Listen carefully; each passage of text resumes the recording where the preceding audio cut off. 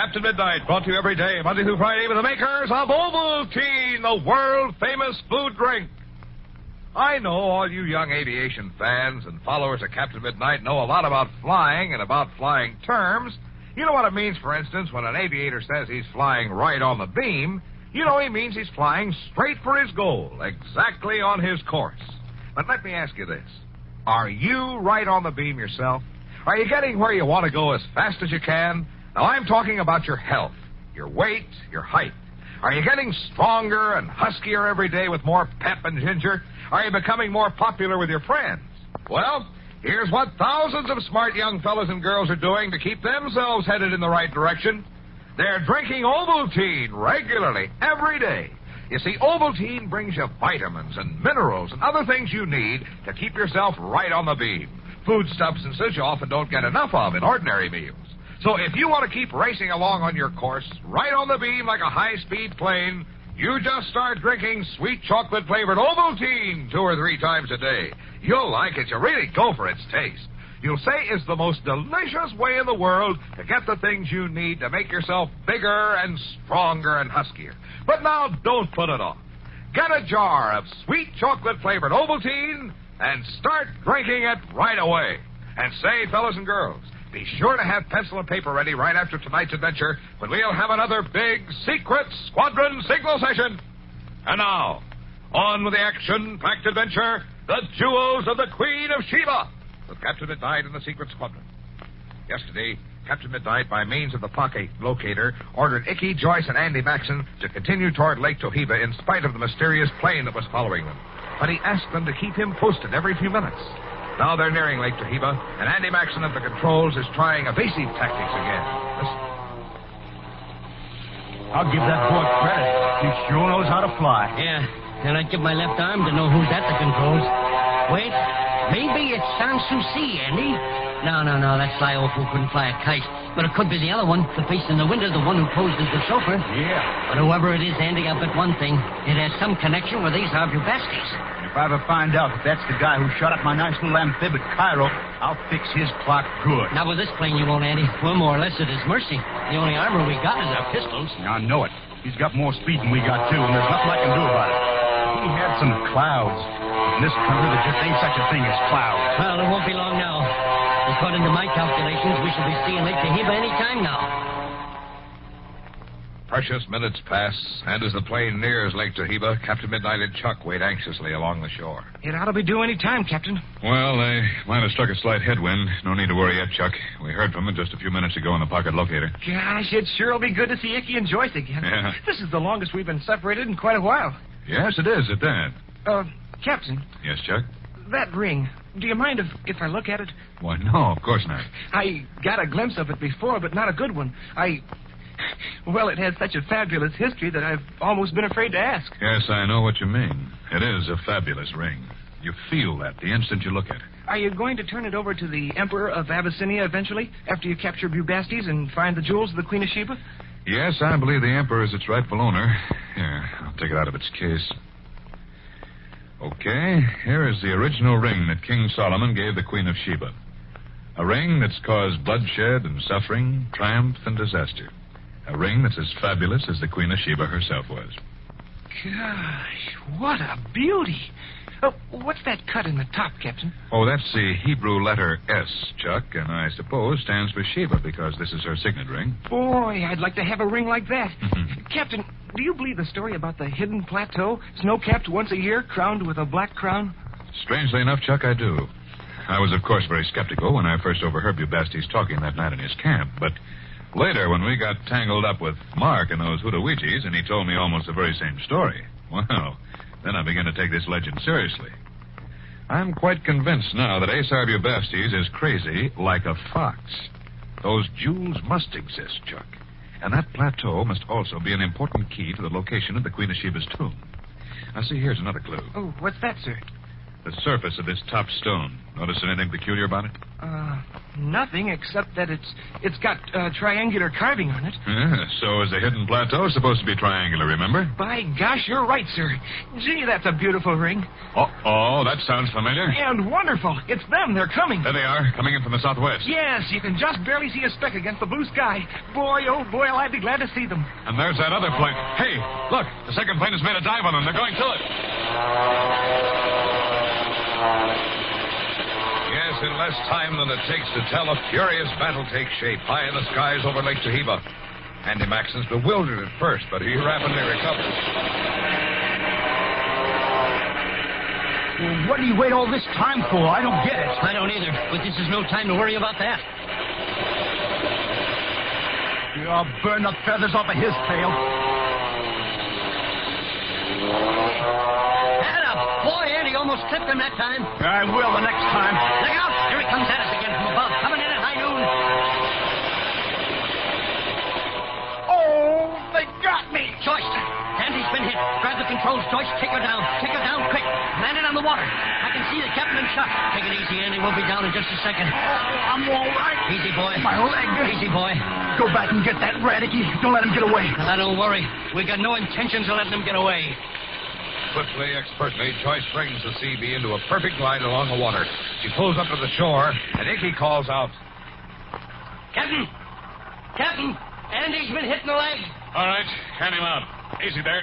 Grab him, Chuck. Okay. Cappy, it's good to see you again. Never mind the talk, you crazy idiot. Close your eyes and relax. Go get him, Cappy. Don't let that buzzard get away. I don't intend to. Now, the two of you get out. You need a rest. Chuck, you stay here with the others. I'm going up and bring that vulture down if I can. He's got a machine gun. A portable machine gun, Captain. You won't stand a chance. We'll stand less of a chance if we stay down here and make a perfect target. Come on, I'll make it snappy. Hey! Hey, he's making a run on us. Duck, everybody!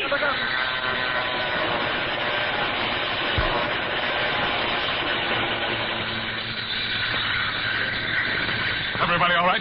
Nobody else hit? Good. Joyce, do what you can for Andy's leg. Here I go. Good luck, sir. Good luck, Captain. Give him the works, Captain Midnight.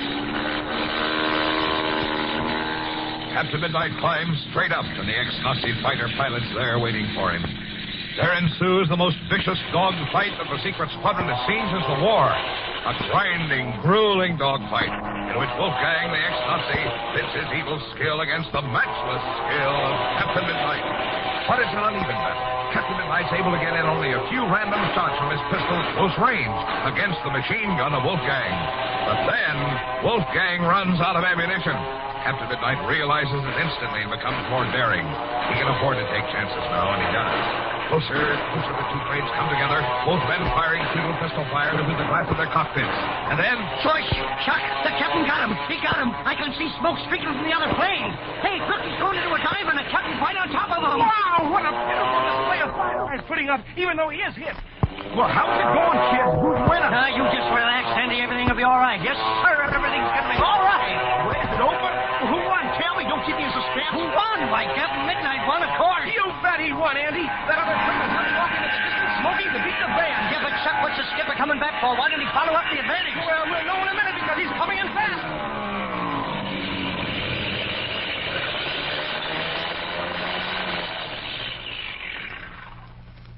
What happened, sir? Engine's been acting up. I was afraid to trust it. How you feeling now, Andy? Happy, you old codger. If this ain't one on me, coming in a cripple when I had it in mind to be of assistance to you. You'll be plenty of assistance, Andy. It's doggone good to lay eyes on your ugly frame again after all these years. Too many years, hey, Cappy? By golly, you ain't changed a bit. Thanks, Andy, and the same goes for you. But come on now, lie back and let me look at that leg of yours. That's the first order of business.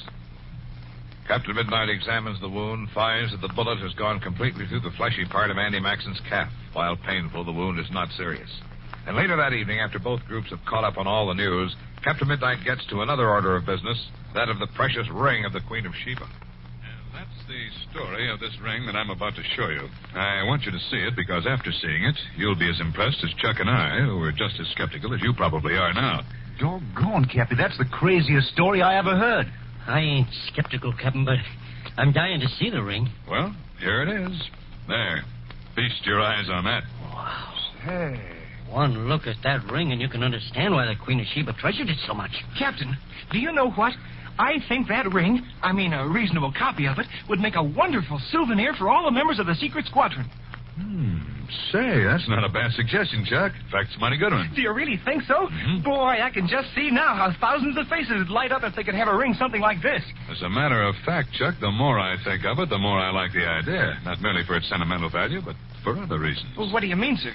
Well, I can't explain now, but I'll keep that suggestion in mind, Chuck. In fact, I promise to give it lots of thought. Now, look, it's getting dark. I want you all to notice something. Remember my telling you that the hidden plateau would turn white 1 week out of the year? Yes. And that week would come in the springtime. The moon would be in its 4th phase, and according to the legend, the ring would, at that 1 week of the year, emit a greenish glow. Yeah? Well, are my eyes deceiving me, or is that ring sparkling green right now? Wow. Lupin. Leaping sawfish. Well, I'll be dogged. It does have a greenish sparkle to it. I didn't notice until this afternoon. A couple of days ago, its sparkle was of another color entirely. Fellas, this means that the time has come that the hidden plateau can be plainly seen from the air. It will be entirely white for 1 short week. And that's why Ace R. Bubastes needed the ring so much, so he could tell just when the hidden plateau would be easily visible from the air. Yes, but we haven't any time to lose. If that plane got back to Addis Ababa or any place from where the pilot could contact Ace R. Bubastes, we'll have that gang of cutthroats on our trail in no time. Even if he doesn't make it, we haven't much time. We've got to get our plane repaired so we can get up in the air and find that plateau before that week is up. And there we'll find the tomb of the Queen of Sheba. Success at hand. The time one element, Ace R. Bubastes another.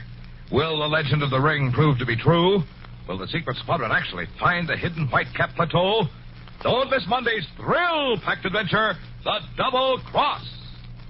Now, tonight, we have a thrilling secret code message from Captain Midnight in the new 1948 secret code.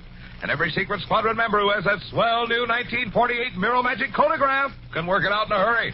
Now, here's tonight's message, an exciting clue about Monday's adventure in Master Code 19.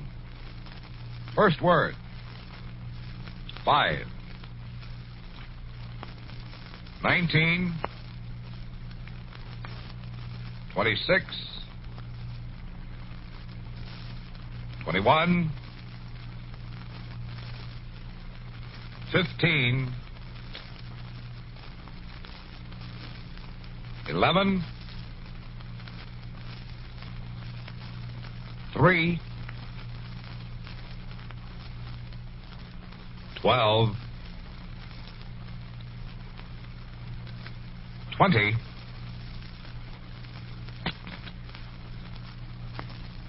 26.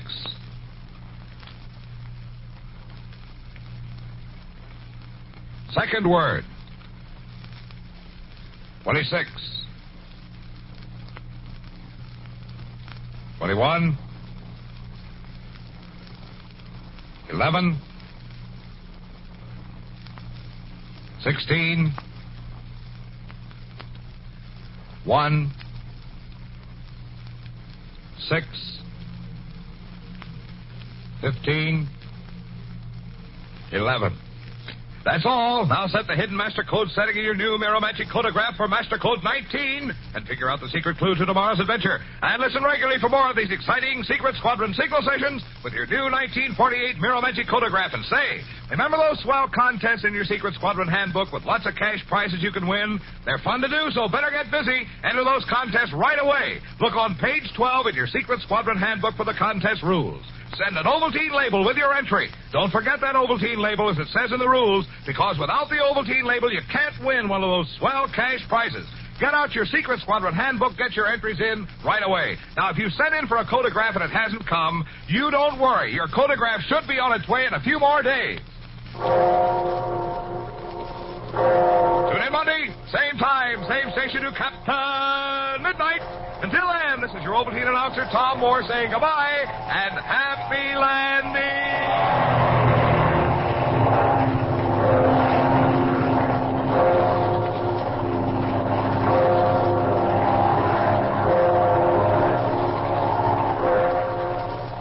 This program came to you from Chicago. Stay tuned now for Tom Mix, which follows in just a moment. Our program was transcribed. This is the Mutual Don Lee Broadcasting System.